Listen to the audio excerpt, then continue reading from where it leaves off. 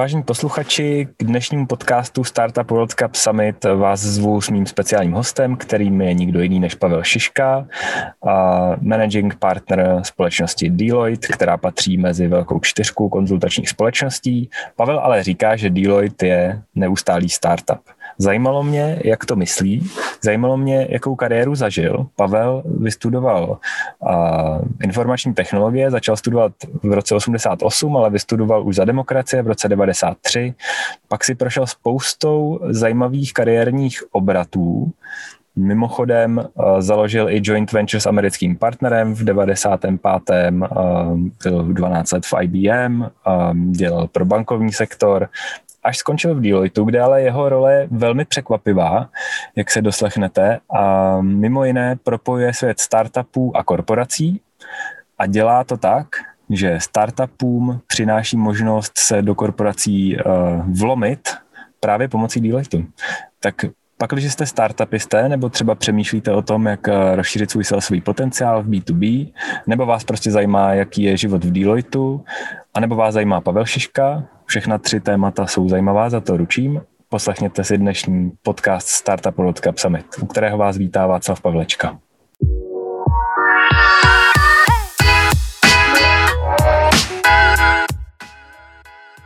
Tak na dnešním podcastu Startup World Cup Summit bych rád uvítal Pavla Šišku, který řídí Deloitte pro střední Evropu. Pavle, děkuji, že jsi přijal pozvání. Jako můj spoluporodce a zároveň kamarád sedíš několikrát, nebo respektive seděli jsme už několikrát v porotě Startup World Cup Summitu a probírali jsme se nesčetnými business plány a vizemi mladých podnikatelů.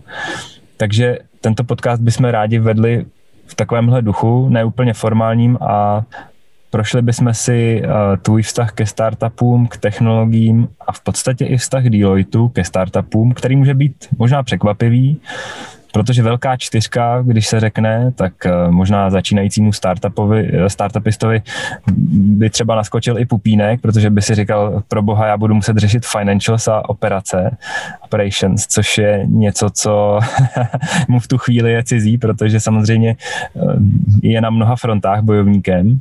Na druhou stranu v momentě, kdy startup vyroste, tak strukturu potřebuje a Pavel je tady právě unikátní v tom, že on propojuje ty dva světy, technologický, startupový s Deloittem, respektive s tím konzultačním. On říká, že Deloitte je taky takový startup. No, slušný startup.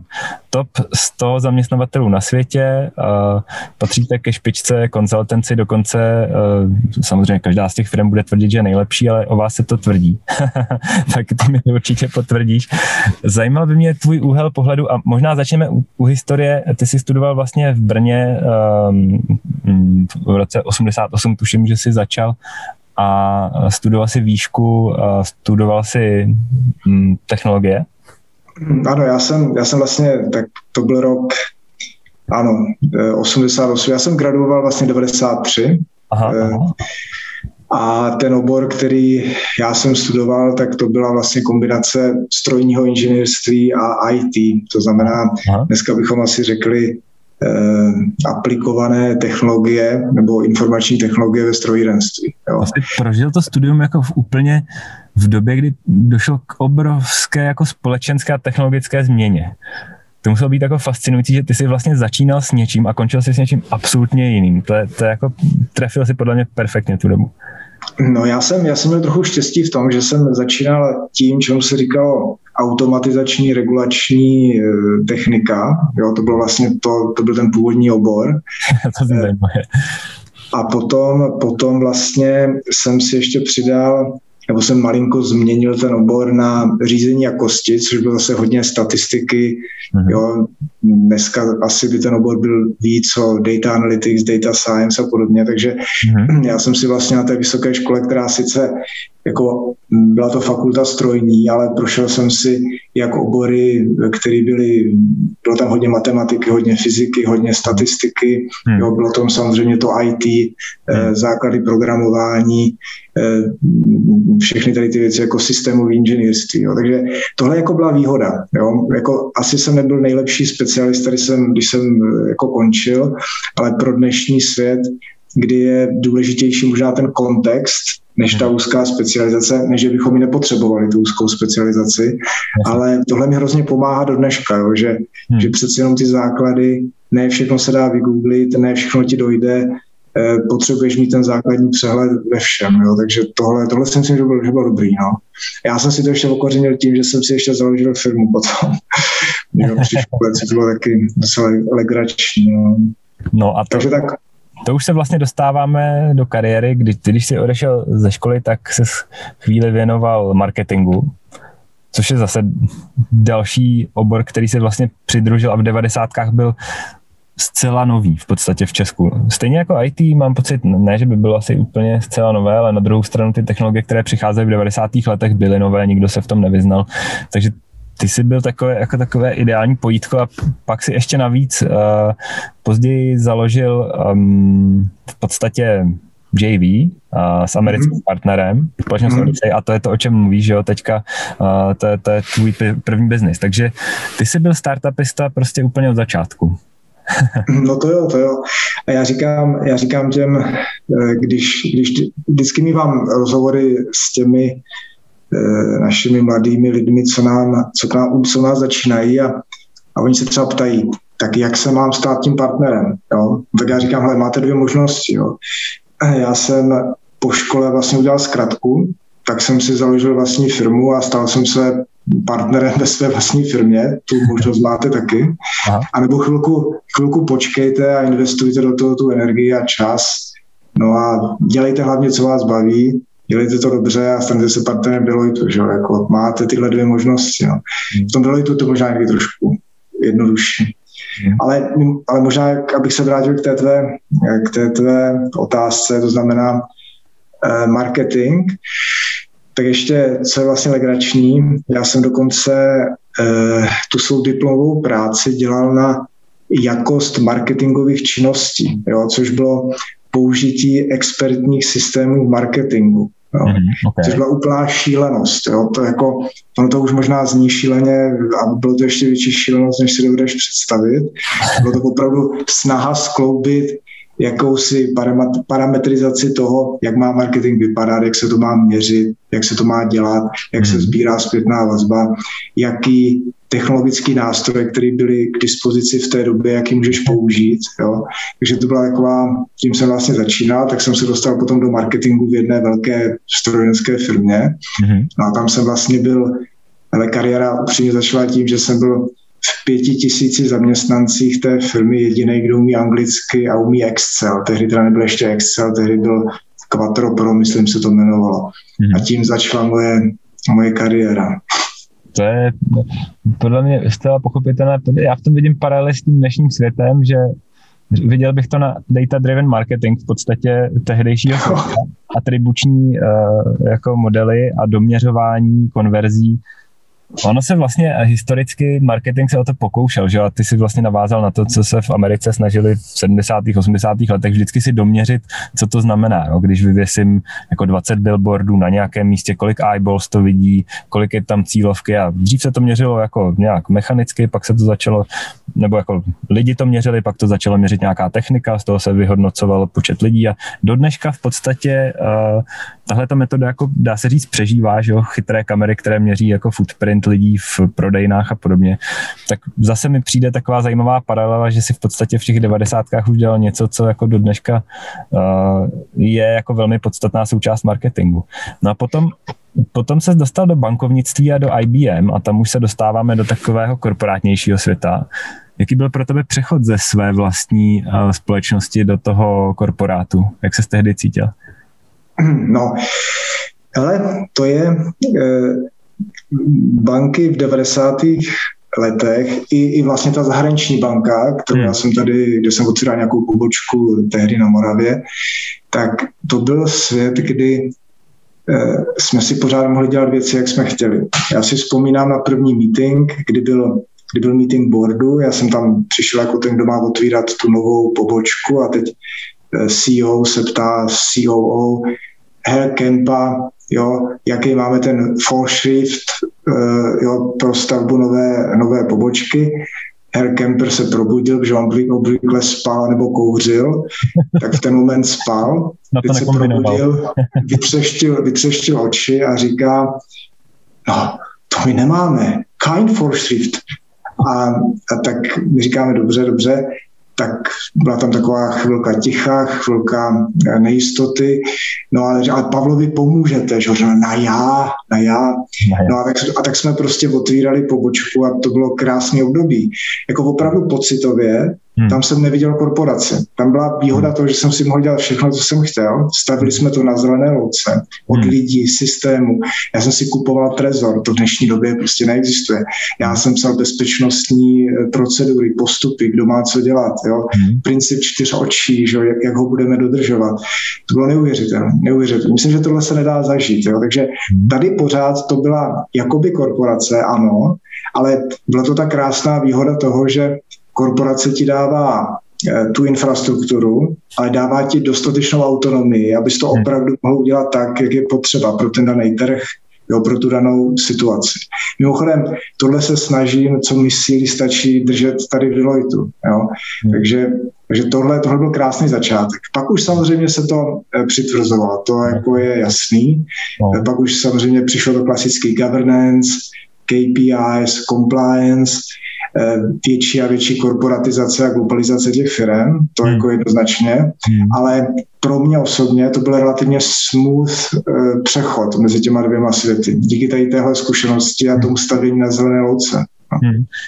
Ono, ty procesy jsou samozřejmě od určité velikosti firmy nutnost, i ve startupu je to úplný must a kvalitní chief of operations jako bývá často jako tím lakmusovým papírkem, jestli to povede nebo ne, jo, protože ten klíč úspěchu často spočívá v exekuci prostě, no, jestli to ty lidi se naučí dělat dobře, a nebo to pořád jenom jako hackují, no. Takže úplně souhlasím, že vlastně ta cesta je taková jako přirozená, ona je vlastně přirozená i u startupů a nevidím to vůbec jako sprosté slovo, jo, že bychom si nastavovali procesy nebo něco podobného, KPIčka a podobně.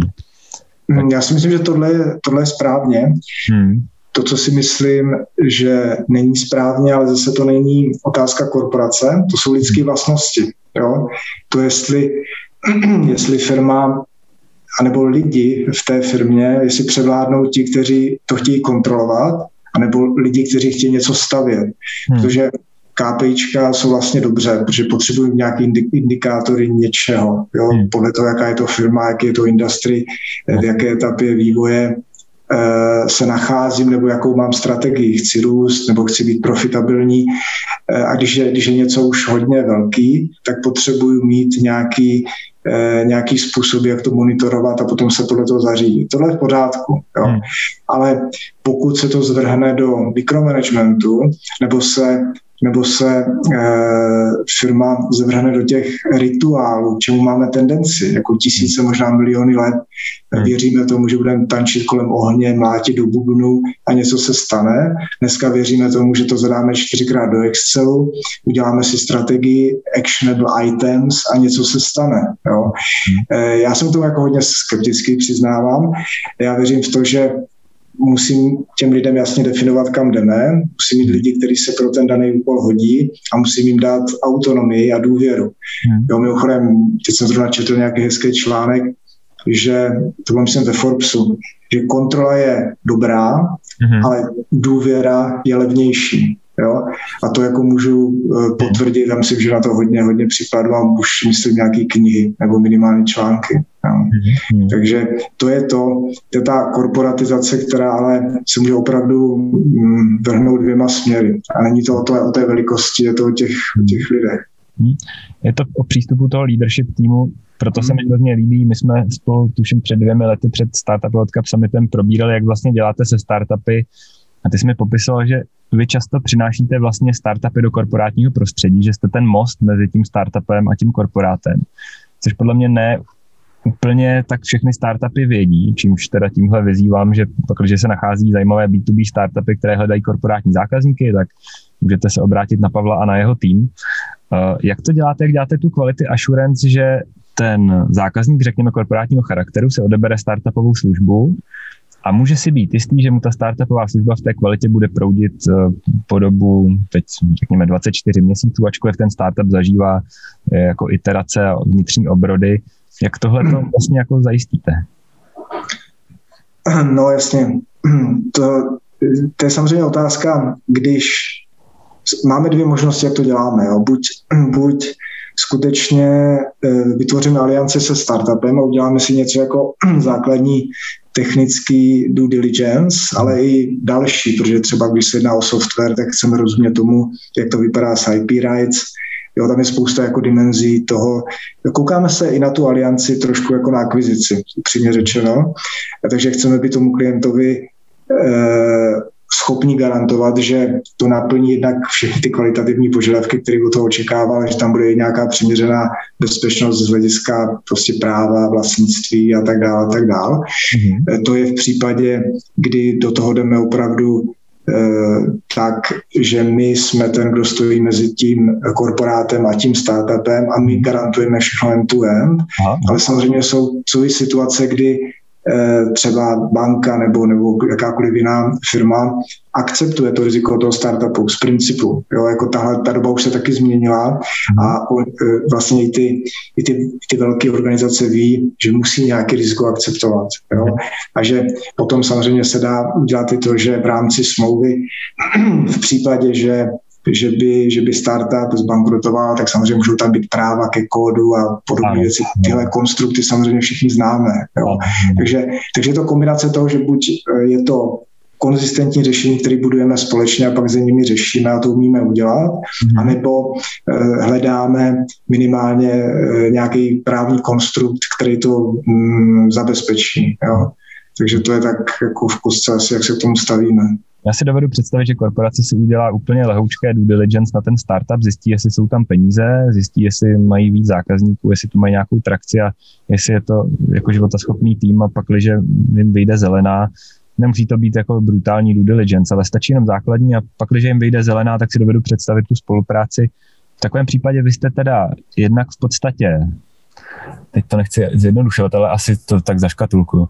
Zajišťujete teda sales, ale zajišťujete i nějaký ten obchodní styk s partnerem, to znamená, že možná i nějaké lehké iterace toho produktu a stáváte se takovým, já bych řekl, takovým co-founderem, ne? Není to občas trošku ta role co-founderství, nebo kde je ta hranice mezi tím co-founderstvím? Jo? Že když si představuji, že teda vy už do toho jdete tím, že spolu děláte v podstatě téměř JV.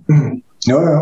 Ne, ale to je mimochodem jako velmi třeba reálná situace. Jo? A někdy ty situace jsou velmi komplexní. Jo? Máme třeba teďka startup, kde jsme uvažovali o akvizici, byli jsme už hodně daleko v tom akvizičním procesu, ale pak z nějakých důvodů jsme se prostě nedohodli, což není vlastně špatně, ale my už jsme zároveň ten produkt společně vyvíjeli. Takže my například vlastníme frontend, jo? V Turecku se vyvinul frontend toho řešení, ten core, ten vlastní pořád ten founder, který ho teďka teda prodal nějaké jiné firmě, máme s nimi nějakou velkou blízkou alianci a část ještě toho kóru, některé komponenty, prostě to není podstatné zase zabývat se detaily, sedí v Maďarsku. Jo? Takže to je docela komplexní systém a kolem toho ještě spousta podle use case, podle industry, do kterého jdeme a podle prostě situace, tak ještě potom vyvíjíme nějaký add-ony. Jo? Takže opravdu komplexní věc, kterou vlastně musíš uřídit jak teda samozřejmě technicky, z hlediska toho obsahu, z hlediska lidí, z hlediska toho právního rámce. Takže i do takovýchhle složitých vztahů jako chodíme. Jo, toho se nebojíme a už myslím si, že to máme naběháno, bych řekl dneska. Jo. Podle mě velice zajímavý. Myslíš, že by si tak z hlavy dovedl dát pár příkladů startupů, se kterými takhle spolupracujete? Třeba jim udělal maličko reklamu a možná i pro ostatní startupy, jestli to bude relevantní odkaz myšlenkový. No tak třeba je otázka, jestli třeba firma Logio je startup, ale jednak s nima máme spolupráci nějakou dlouhodobou, opravdu hodně blízkou. S nima jsme začali i, kdy oni vlastně akvírovali teďka firmu, která dělá Recommendation Engine. Jo, teď nevím, jak to se ještě bude nějak jmenovat, ale u nich to je zrovna ten případ, který jsem popisoval před chvílí. Takže tam jsme to dali dokupy tímhle způsobem. Máme třeba startup, který je opravdu obrovský potenciál, jako obrovský, což je Serpent, což je vlastně řešení problematiky fraudu v claimech, v pojišťovnictví, auta. Mm-hmm. Nevím, jak to vlastně říct česky, už jsem... Pro podvodníky nepříliš Ano, podvodníci by to slyšet neměli, ale pojišťovny a samozřejmě nejlíp to funguje a tady je právě to krásné propojení toho startupu třeba s Deloitem, kdy tohle nefunguje, nebo funguje to, ale nefunguje to tak dobře pro jednu pojišťovnu. Jo. Tohle musí být market řešení. To znamená, že teď o tom jednáme ve Francii, v UK, v Polsku, kde vlastně přes bankovní asociace nebo přes prostě vztahy našich partnerských firm Deloitte, tak vlastně stavíme celou tu infrastrukturu pro takovéhle řešení. Jo. Což je, to má fakt obrovský impact. Jo. A je to vlastně malinká firmička s obrovským výtlakem právě díky tomu, že jsme se spojili a každý do toho dal tu svou hodnotu. A tady je to jako velmi jednoduchý. Tady to není tak složitý jako v tom předchozím případě. Tady je to o tom, že my nabízíme ten přístup k tomu trhu a tu schopnost to zorganizovat a postavit to, udělat to ve všech smyslech slova funkční, to nějakého compliance až po technické věci a oni do toho dávají tu svou core komponentu, kterou my takhle jako tímhle vyškálujeme. Jasně, tak startupisti teda teďka mohli zbystřit.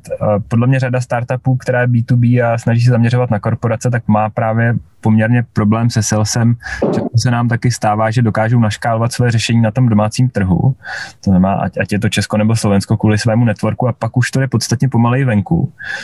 Tam si představuju, že byste taky mohli mít svoji roli i vzhledem k tomu, že tvá židle, v úvozovkách teda, nepatří jenom managementu Česka, ale máš vlastně na starosti celý široký region střední východní Evropy a ani ty země teď nechci všechny vyjmenovávat, zabrali bychom příliš velkou část podcastu, ale vlastně to může být jako velmi dobrý kanál pro ně, že jo? No, ale ještě co se malinko změnilo, já mám pořád na starosti, my tomu říkáme Clients and Industries v Central Europe za consulting, to je pravda. To jsem nechtěl úplně ty detaily řešit. Jo. Nejsem už ten business leader celého consultingu, já teďka sedím v boardu, což se teda mimochodem vylučuje, abych byl tady v téhle exekutivní roli, ale v rámci té consultingové role, tak dělám Clients and Industries, to znamená asi by se řeklo jako salesman, jo, tady pro těch 18 zemí, takže to je pravda. No 18 zemí nebudu vyjmenovávat, to je fakt. Je to vlastně od Baltu až po Balkán, jo, když si to takhle dovedeš představit bez Běloruska, Ukrajiny. No, takže to mám upřesnění tady k tomuto, ale teď teď jsem možná ztratil tu otázku. Ne, že mně se vlastně líbilo to, že ta tvoje role kopíruje tolik zemí, takže vlastně to může být příslib pro ty startupy, že ty taky dovedeš, nebo tvůj tým dovede jejich řešení třeba vyškálovat na ty země, kde jste, jo, nebo kde ty přímo máš tu stopu, že tam je výhoda. Mám pocit, že často při spolupráci třeba s nějakou konzultanci agenturou nebo s nějakým resellerem, jako tam není ta česká stopa, ale třeba v momentě, kdy já jsem jako startup, který je lokální a mám vlastně tebe nebo tvůj tým jako lead, tak vím, že tam mám toho jako fellow Čecha, což zní teda strašně, jako když jsem...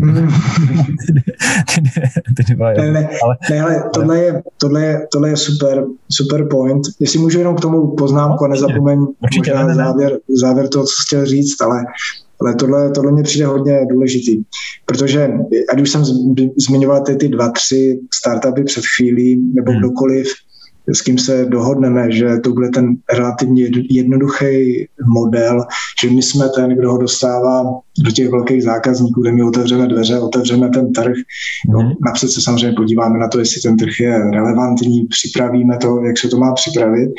A ano, máš pravdu, že to je tady těch 18 zemí, ale upřímně nejdůležitější je, to víme oba, dostat ty lidi na ty trhy, jako je třeba Německo, jo, když chci dělat, jako jsme měli na tom našem summitu, vlastně loni teda, tak tam byla firma, která dělá hodně pro automotiv, tak tohle chceš vyškálovat do Německa, že jo. No, nebo když máš někoho, kdo je třeba ve finančním sektoru, tak US, UK, to jsou trhy, kde bys chtěl být, jo, a tak dále, a tak dále.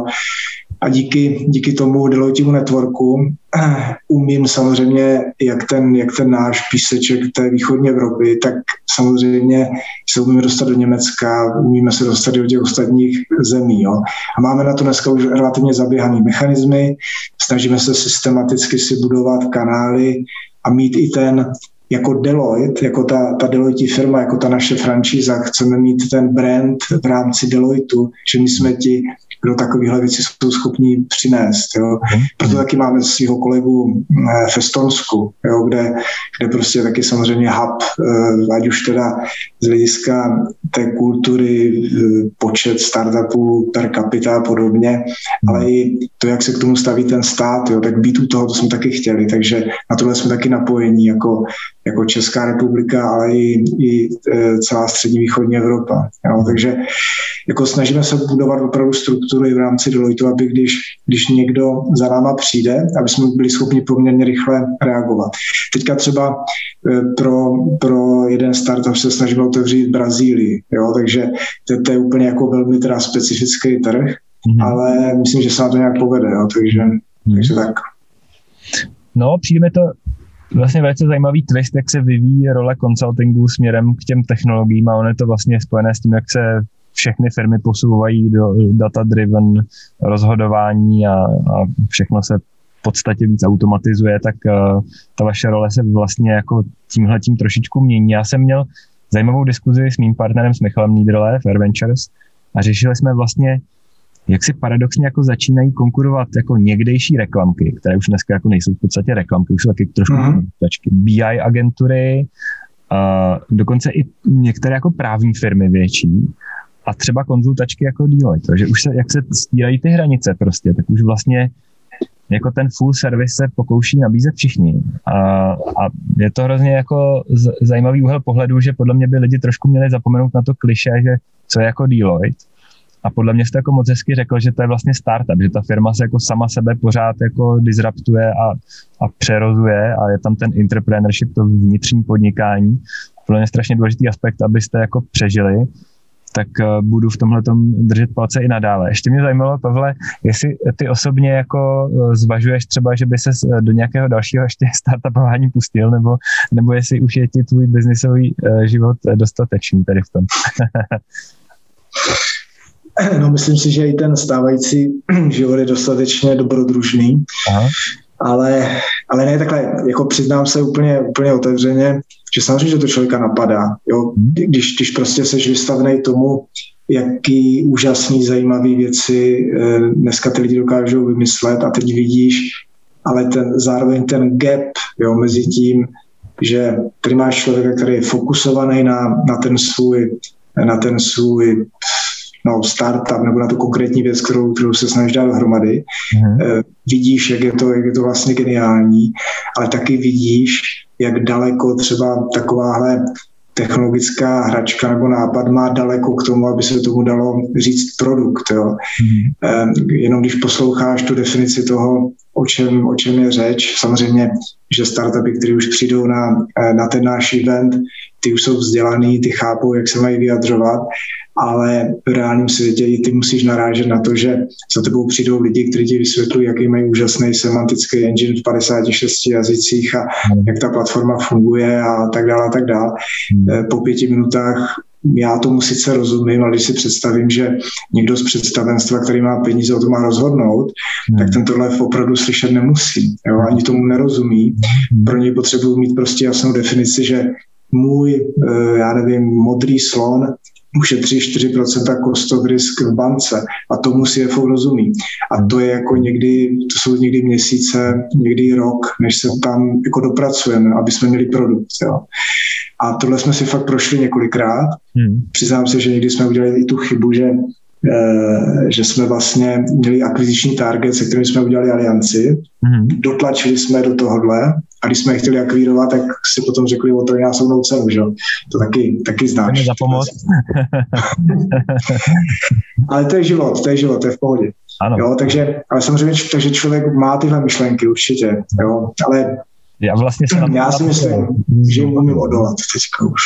No, já se na to ptám z důvodu, já samozřejmě jsem si nepředstavil, že bys teď naivně jako začal ještě podnikat ve 3 startupech zaraz, jenom mě spíš zajímalo, protože ty vlastně vidíš do té korporátní stránky, vidíš do té startupové.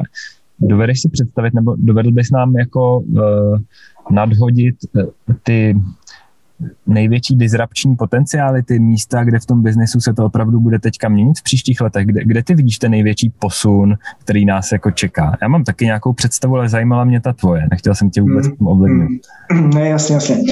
Ale já si myslím, že každý má svou vlastně představu.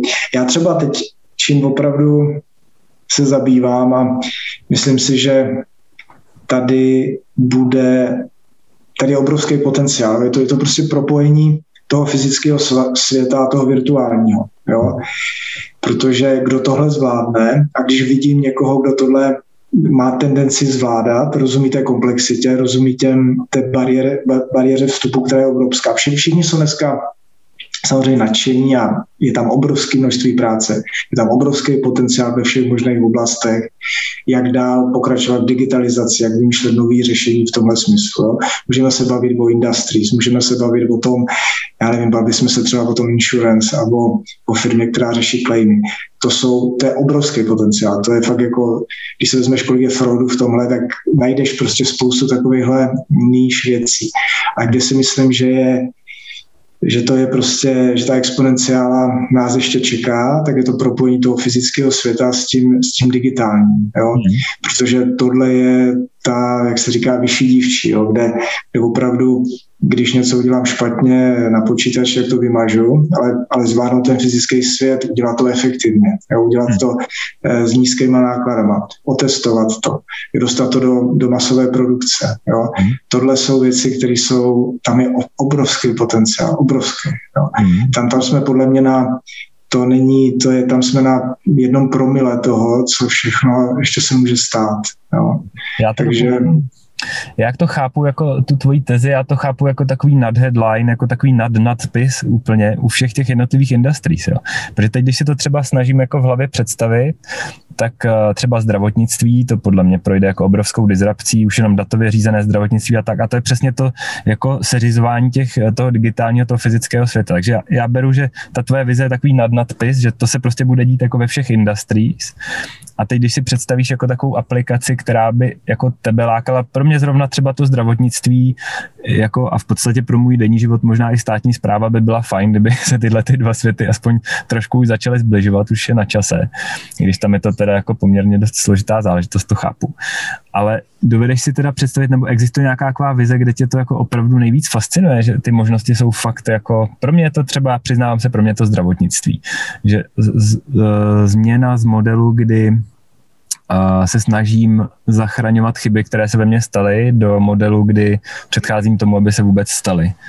A to se bavíme o fakt datově řízeném zdravotnictví, o propojení veškerých systémů, o tom, že můj očař bude vědět, co našel můj jako specialista, já nevím, alergolog prostě a bude to vědět i můj zubář a bude vědět, jak ty věci spolu souvisí a možná vznikne taková čínská medicína, která bude ale jako, tím myslím jako ta propojená holistická medicína, která bude vlastně taková jako až kybernetická, tak třeba tam mě to jako hodně láká, jo, a pak i takové genetické peče jako na problémy a práce s imunitou na kmenových buněk a tam si dovedu představit, že ta disrupce může být jako úplně průlomová minimálně pro ten bohatý svět, který si bude moct dovolit všechny ty procedury v úvozovkách. No ale je právě otázka, jestli my jsme v té správné části světa, kde tyhle věci realisticky můžou vzniknout a kde se můžou implementovat. Jo? Já jako mám velkou pochybnost o tom, jestli to tak je. Já teďka nechci spekulovat. Já jsem se tím hodně zabýval, pochopitelně. My jsme třeba v Izraeli vlastně, nebo my kolegové v Izraeli udělali tu platformu na to, čemu my tady říkáme smart karanténa, která teda je smart asi teda podle toho názvu, ale fakt mi přijde zajímavý, že pořád telefonujeme, pořád si děláme poznámky na papír a tak, kde vlastně všichni víme, že to nejsou nějaké velké pokročilé technologie. Jo? Tyhle věci se dají zautomatizovat a ten člověk se v 99% příkladů obslouží sám. Provedeš ho celým tím procesem toho, že je podezřelý, že se ho testuje, že je možná nemocný a tak dále, a tak dále.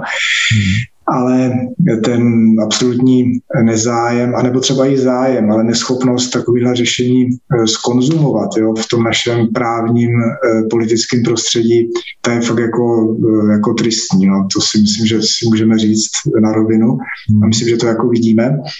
A teď já opravdu nehodnotím a tady jako naopak mám velký respekt třeba k tomu, protože vím, jak to funguje, když se musí domluvit hodně lidí, jo, tak je velmi těžký se domluvit, já nevím, třeba v politice s tou opozicí, s koalicí, jo, všichni mají své názory, všichni mají své ega. Takže to je i ve firmě, která je racionálně řízená, jo, tak je to těžký. K tomu já mám velký respekt, jo. Ale to, co mě frustruje nejvíc, je takový ty úplně bazální věci, že skutečně jednoduché řešení, které je k dispozici za pár šupů a už funguje někde jinde. Jo, je o tom spousta důkazů, že ani toto nejsme schopni převzít, to mi přijde jako šílený. Jo. Takže já jsem se stal v tomhle velkým skeptikem, alespoň v tom našem prostoru. Ne, že bych s tím nesouhlasil, já naopak jsem to docela fanda. To, co ty říkal, ono to začíná i tím, že dneska, když se podíváš na svoje DNA, tak spoustu věcí dneska jsi schopný velmi dobře predikovat, takže můžeš, jak si přesně jak říkáš, různýma zásahama, začíná to od těch jednodušších věcí, jako je tvůj lifestyle, až po to, že můžeš potom si brát preventivně léky, cokoliv, jo. Nebo i přesně ty genetické zásahy, které se dneska už taky dají dělat. Takže s tím vším já souhlasím, jenom si říkám, jak tohle tady zapadá do toho našeho prostoru. Jo. Taky si kladu otázku mnohem širší teda, mimochodem, jako když se zeptáš těch startupů, které jsou třeba v České republice, jako jste úspěšný startup v České republice protože jste v České republice, nebo přesto, že jste v České republice. Jo. To je ta otázka, kterou si vždycky kladu. A v té matici, jo, jako po čem jít, do čeho investovat, co by tady opravdu mohlo fungovat, tak to je jedna z těch dimenzí, jo, která zrovna pro zdravotnictví nevychází dobře. Jo. Ale máš pravdu, to je extrémně komplikovaný market na to, že je jako polostátní, poloprivátní a úplně ti rozumím, myslím si, že to bude jako boj a že třeba zárodek jako typu IZIP jsme tady kdysi měli, jenom to se nepodařilo implementovat a no, tak to byl takový jako case sám pro sebe, že to asi nebudu ani rozebírat, ale nedopadlo to zkrátka dobře, když to zjednoduším, politiku dělat nechci, ale máš pravdu, že možná ta covidová situace jako odhalila nebo obnažila, bych přímo řekl, tady tu jako, já nevím, neschopnost asi bych tomu řekl, no. Prostě to, jako ty služby veškerý pro občana digitalizovat nějakou formou, která je prostě přesně jak říkáš, jako pojďme implementovat to, co jim nefunguje, pojďme z toho nedělat jako rocket science. Já tady, jestli můžu, jo, já opravdu, když jsme se na začátku bavili, jak se mě ptal na tu kariéru a bavili jsme se o tom, jestli je potřeba vidět kontext, jo, jak je důležitý specialista, jak potřebuješ někoho, kdo to naopak zase všechno zintegruje. Ale tady se podle mě dobře ukazuje to, že ne vždycky specialista je ten, kdo by tu věc měl řídit, jo. Jo, jako nikdo samozřejmě nebere lékaři, že lékař, hygienikůj, že hygienik, nebo já nevím, státnímu úředníkovi, že ví, jak funguje stát, jo. Ale když ty se zakopeš tady v těchto vertikálách, tak v životě nemůžeš udělat nic. Jo. To je, když se podíváš, kdo vlastně poslal raketu na měsíc v Americe, tak to nebyli ti experti a 50letí inženýři. Jo. Ten průměrný věk toho týmu byl 27 a ty lidi vlastně měli štěstí, že neměli žádnou minulost, jo? Že nebyli v žádných prostě koridorech, ve kterých by se měli pohybovat. To je, a teď ještě, jak je to ta politika a jak tady máme ten stát a jak tady máme voliče, tak když se podíváš na to, jak často věci, které považujeme za je to standard prostě. Jo? Nepochybuje se o tom, že omezená rychlost na dálnici na 130 snižuje počet nehod. Jo? Myslím, že 90% populace ti řekne, že to je pravda. Přitom jako je spousta důkazů, jmenuje se to montánský paradox, že když nemáš omezenou rychlost na dálnici, tak je tam nehod míň. Jo? Můžeme se podívat třeba na Německo, kde ta omezená rychlost není. Jo? Takže prostě, nebo když se podíváš na regulatoriku ve farmacii, jo? Tak ano, my prostě zabráníme tomu, že já nevím, třeba 100 lidí zemře na vedlejší účinky, ano. Ale protože ten lék se díky tomu to stane dostupným až za 5 let nebo za 10 a o $1 miliardu později, tak nám zemře 50 milionů lidí, ale to nikomu nevadí. Jo? Takže ty paradoxy tohodle biznisu, který bohužel do značné míry je státní, ty jsou jako hodně velký a ty bariéry vstupu jsou velmi, velmi obtížné. Takže je otázka, kde ty vlastně můžeš naškálovat takový řešení. Jsou to Spojené státy, nebo je to dneska Asie? Já nevím, upřímně, až tak dlouho jsem to neprobíral, ale myslím, že ten evropský prostor ten je velmi komplikovaný třeba na tohle. Jo. Pravda. Jo, třeba GMO, jako ty firmy se odstěhovaly z Evropy, protože tady vlastně díky regulatorice nejsou schopni nic udělat. Jo. Takže... No, ta fragmentace evropského trhu to bývá problém. Často startupům se děje, nebo bývá pro ně takový ten go-to, jako který je tak přirozený geograficky, je přesně ten DACH region, to znamená Německo, Rakousko, Švýcarsko, německy mluvící země. My do nich jako v podstatě mentálně částečně spadáme. Byli jsme součástí Rakouska-Uherska, hodně lidí v Česku vlastně mluví německy a to spojení i po genetické stránce s Německem je tady hodně silné, že Češi si často myslí, že jsou Češi, a dokud se nepodívají na průzkum genetiky v uvozovkách české populace, tak přijde, že ten DACH je pro ně takový ten go-to market, který jako pro ně dává smysl. Co bys řekl, že jsou takové ty nejčastější omyly, ke kterým dochází, jako když startupy škálují do DACHu? A do Německa zrovna. Jasně. No, ale přiznám se, že jsem vlastně se na to nedíval jako negativně. Jo? Já jsem asi po těch letech to je fakt dobrá otázka. Teď mě zaskočilo, musím se přiznat, protože... I tak sobecky, přiznám se, jeden z našich portfolio startupů teďka bude vstupovat do DACHu poměrně silně a bude na to pálit celou svoji investiční rundu, která je poměrně vysoká, jako v milionech eur, takže i tak mě to zajímalo, že třeba si vyslechnu něco, co i mně se bude hodit. No ne, já rozumím, jo. Já jako opravdu bych lhal, kdybych ti řekl, že mám statisticky významný vzorek startupů, který sfailovali, a teďka bych ti řekl, že tohle byly ty typické příklady. To by lhal, jo. To bych si tady vymýšlel, to by nebyla pravda. Ale co ti můžu říct, že tak, jak jsme si to prostě proskákali i sami pro sebe, jo. Že pro nás, jako pro Deloitte, třeba Česká republika nebo Deloitte Central Europe, Německo je velký trh. A my tam jako systematicky s Němcema pracujeme. Jdeme přímo za německýma klientama, otvíráme třeba Mittelstand, teďka zrovna aktivita, kterou tlačím, snažíme se otevřít prostě firmy toho, že ten jejich střed v oblasti utilit. Co ti můžu říct, že jako pozitivně co funguje, tak u těch Němců ty potřebuješ pochopitelně, vždycky, když to stavíme, jo, tak si vždycky říkáme, potřebuješ najít prostředníka. Jo. Většinou se na tu německou firmu jako takovou nedostaneš prostě tak, že tam zazvoníš a je to jako obtížný. To se nám jako nikdy moc nepodařilo. Jo. Nejlíp nám funguje, když se na tohle tlačení hrubou silou vykašleme a jdeme prostě přes někoho, kdo je zná. Najít prostě někoho, kdo je etablovaný v tom daném segmentu. Jo. To bylo jako to, co nám většinou zafungovalo. Pro tohle člověka potom musíme mít sales pitch, který vždycky stavíme tak, že mu říkáme, hele, podívej se, pro toho tvýho klienta, který tě má rád, který ty prostě máš rád taky, tak máme tyhle benefity. Jo, tohle jsou ty peníze, tohle je to, co to prostě dělá, to je jedno. Jo. Třeba v našem případě predikce spotřeby, automatizovaný trading na komoditní burze, kombinace tohohle, úspory prostě obrovský a tak dále. Jo. Takže takhle jako začínáme, potom říkáme, no a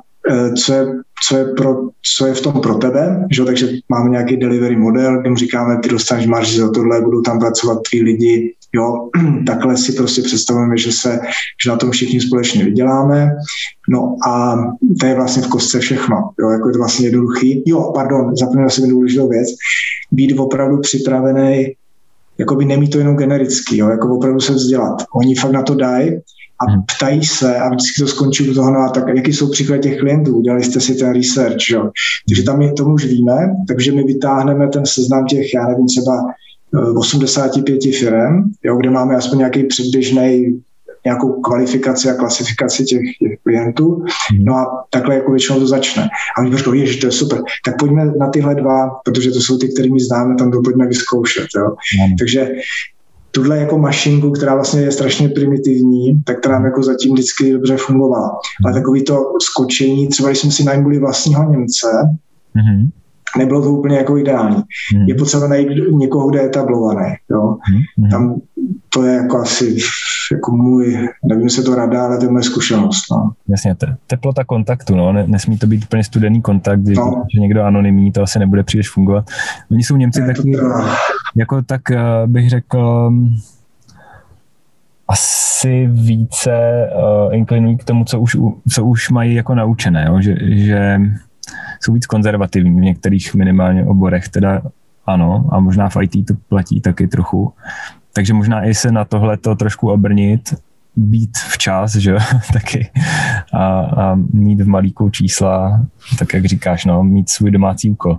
No, dobře, děkuju. Možná já bych teďka ještě maličko se vrátil k tomu, co ty si říkal kdysi v jednom ze svých rozhovorů, a sice, že smysl dává, když stavíš cross-funkční týmy a že dobrý zaměstnanec je sebevědomý zaměstnanec.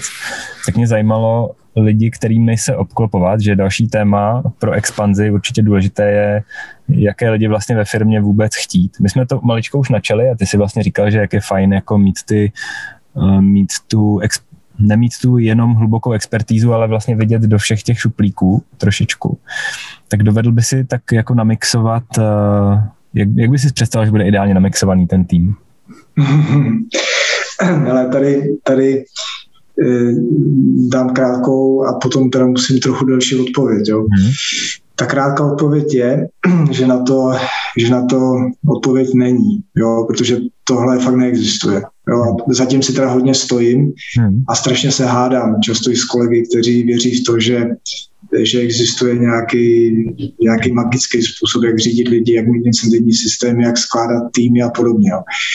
Já jsem teda strašně skeptický v tomto, ale jsou některé pravidla, které platí obecně. Jo. To znamená, že když řešíš komplexní úlohy, když máš být opravdu kreativní, když děláš věci, které jsou víc jakoby made to measure, tak potřebuješ tým, který je hodně diverzifikovaný. Jo? Ty heterogenní týmy, a to máme fakt změřený z vlastní zkušenosti, máme o tom jako hodně důkazů, že prostě podávají lepší výsledky. Jo? Ale teďka samozřejmě je strašně důležitý, a já vím, že hledáš tu magickou formulku, ale ona se těžko jako říká. Jo? Ty lidi prostě musíš namíchat podle toho, jaká je to zrovna situace, protože v některých oblastech, když budeš ti třeba vyvinout, já nevím, ten recommendation engine, tak tam potřebuješ specialistu a pak to převezme někdo jiný. Jo? Takže pro tým, který dělá vývoj, potřebuješ jinou strukturu, než pro tým, který potom bude z toho dělat produkt a kdo to bude třeba tlačit na trh. No, ale když potom třeba jestli tvoje otázka třeba směřuje k tomu, kdo tohle všecko má vést, jo, firmu, která je třeba takhle komplexní a sestává se z různých typů týmů, z různých subkultur, jo, z různých subsetů, všelijakých dovedností, backgroundů, skillů. Tak tam, co funguje dobře, a na to zase, to jsem viděl jeden krásný na to výzkum a v praxi jsem to viděl mnohokrát, jo. Že potřebuješ mít vždycky někoho, kdo je ten vizionář a je trošku jako crazy, upřímně, a vedle něj sedí ten cifr špion, ten člověk, který vlastně nikoho nemá rád, on nejradši byl zavřený ve sklepě a s nikým se nebavil a ten vždycky ví, jak to nejde. A ty potřebuješ oba. Jo, oba pohledy prostě jsou důležitý. Je málo lidí na světě, který ty pohledy mají volba, i když si to myslí o sobě, ale vždycky někdo inklinuje někam, jo, někdy je to hodně vyhraněný. Ale když najdeš dva takovýchhle lidi, nebo samozřejmě nějakýho genia, který umí v obě stránky, tak je to super. Ale pak tam musí být ten třetí atribut. Jo? Ty lidi prostě musí mít k sobě respekt vzájemný, musí spolu být schopni pracovat. Jo? A tohle fakt, já jsem na to viděl nádherný jeden výzkum, když se koukali třeba na pobočky Barclays, když ještě byly pobočky a koukali se na šéfa pobočky a toho, možná jsme se o tom někdy bavili. A tam to bylo úplně vidět krásně. Já jsem viděl ty data, já jsem viděl nějaký videa z toho. Fakt jako krásná věc. No. Ale pokud chceš strategii a pokud chceš jako firmu tlačit dopředu, tak tam, a máš takovou tu růstovou strategii, tak tam potřebuješ mít trošku víc toho vizionáře, toho šíleného člověka. Jo. A zase, když třeba budeš řídit atomovou elektrárnu, tak tam jako zase být crazy a být experimentátor a mít agilní přístup k věcem nemusí být vždycky úplně výhoda. Teda. Jo. Dobře, děkuji moc. Podle mě ta odpověď mě jako hodně uspokojila a jsem i rád, že jsi nejmenoval žádnou magickou formulku. Já vlastně to moc rád nemám, taky magické formulky a top 3 věci, co byste měli a top 10 věcí a tak. A taky umíme. Jo. Tak líbí se mi to. Možná teda pojďme to zakončit ještě tak jako lidsky. Vždycky na konci dávám svým hostům otázku na kulturní typy, respektive na nějaké knížky, co čtou a filmy, na které se dívají. Ono teď v té situaci, v jaké jsme jako společensky, je to poměrně fajn. Lidi třeba hledají jako média, která by zkonzumovali, nebo knížky, které by přečetli. Máš nějaký tip, na co se podívat nebo co si přečíst v poslední době? Něco tě zaujalo? No, jo. Nebo nějakou oblíbenou, třeba Evergreen knížku? Jasně, takhle pro mě Evergreen je určitě Freakonomics. To je něco, a to jsme se vlastně trošičku bavili, jak to, co člověk jako tuší, ale jak je to mnohem četnější v životě, že ty věci, které jsou společenským standardem, společenským názorem, jo, jsou kolem toho postavený obrovský společenský konstrukty, jo, celý právní systémy, jak jsou vlastně fundamentálně špatně, jak jsou postaveny na omylech. To je pro mě úplně fascinující a jsem rád, že jsem tu knížku vlastně jako našel, protože takových příkladů je nekonečno. Jo. Bohužel jsou jako mnohem blíž, než si třeba myslíme. Jo. Vezmi si zákoník práce, jo, který má ochraňovat pracovní místa. A zákoník práce způsobuje, že ty místa se odsunují z těch zemí, kde to pracovní právo je příliš silný. Jo. A tak dále. To je prostě tisíc a tisíc věcí. Bavili jsme se o té farmaci, bavili jsme se třeba o té rychlosti aut na dálnici, nebo třeba, já nevím, vezmi si prohibici ve Spojených státech, jo. Kolik lidí zabil alkohol, jo, tak o řád víc lidí zabila prohibice. Jo. No. Takže tohle mě fascinuje. A kdo tohle dokáže využít, jo, samozřejmě je jedna věc si to uvědomit a druhá věc potom opravdu reálně to využít a udělat to nějakou business příležitost. Jo. Kdo tohle vnímání jako světa má, tak to je podle mě jako top. Jo. Takže tahle kniha jako samozřejmě tam jde o tu filozofii, o ten přístup, jo, o to, že podívej se opravdu, co ty tvoje zásahy, co to tvoje KPIčko udělá. Jo. Jo. Dobře, to se mi líbí. Kniha vyšla i v Česku, mimochodem jmenuje se Špekonomie. Freakonomics byla možná jako asi lepší volba pro titul, ale proč ne? Tak jenom pro posluchače doporučuji Pavlašišky.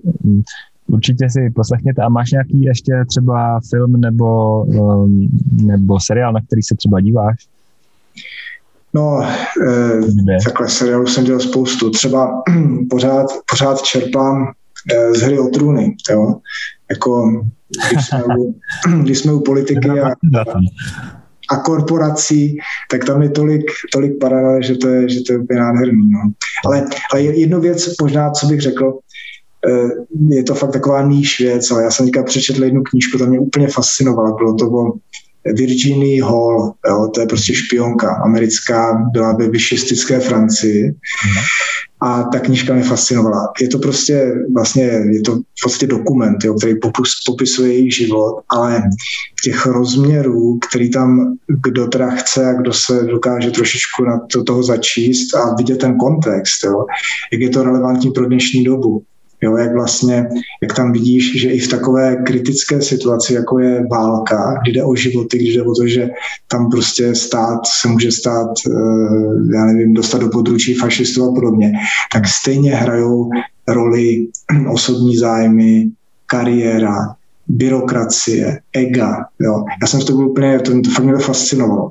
Jo, jak prostě politický názor je schopný popřít jakýkoliv fakta. Jo.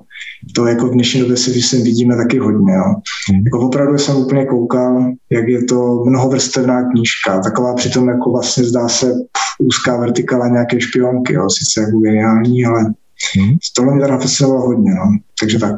Přeštěte si, Pavel se rád kouká pod povrch věcí a to se mně líbí. Děkuji moc za dnešní rozhovor, Pavle. Já se budu těšit na dalším Startup World Cup Summitu na naše poradcování. Dnešním podcastem vás provázel Václav Pavlečka, Managing Partner Adventures a zároveň spoluzakladatel Startup World Cup Summitu. Děkuji a budu se těšit zase příště. Díky.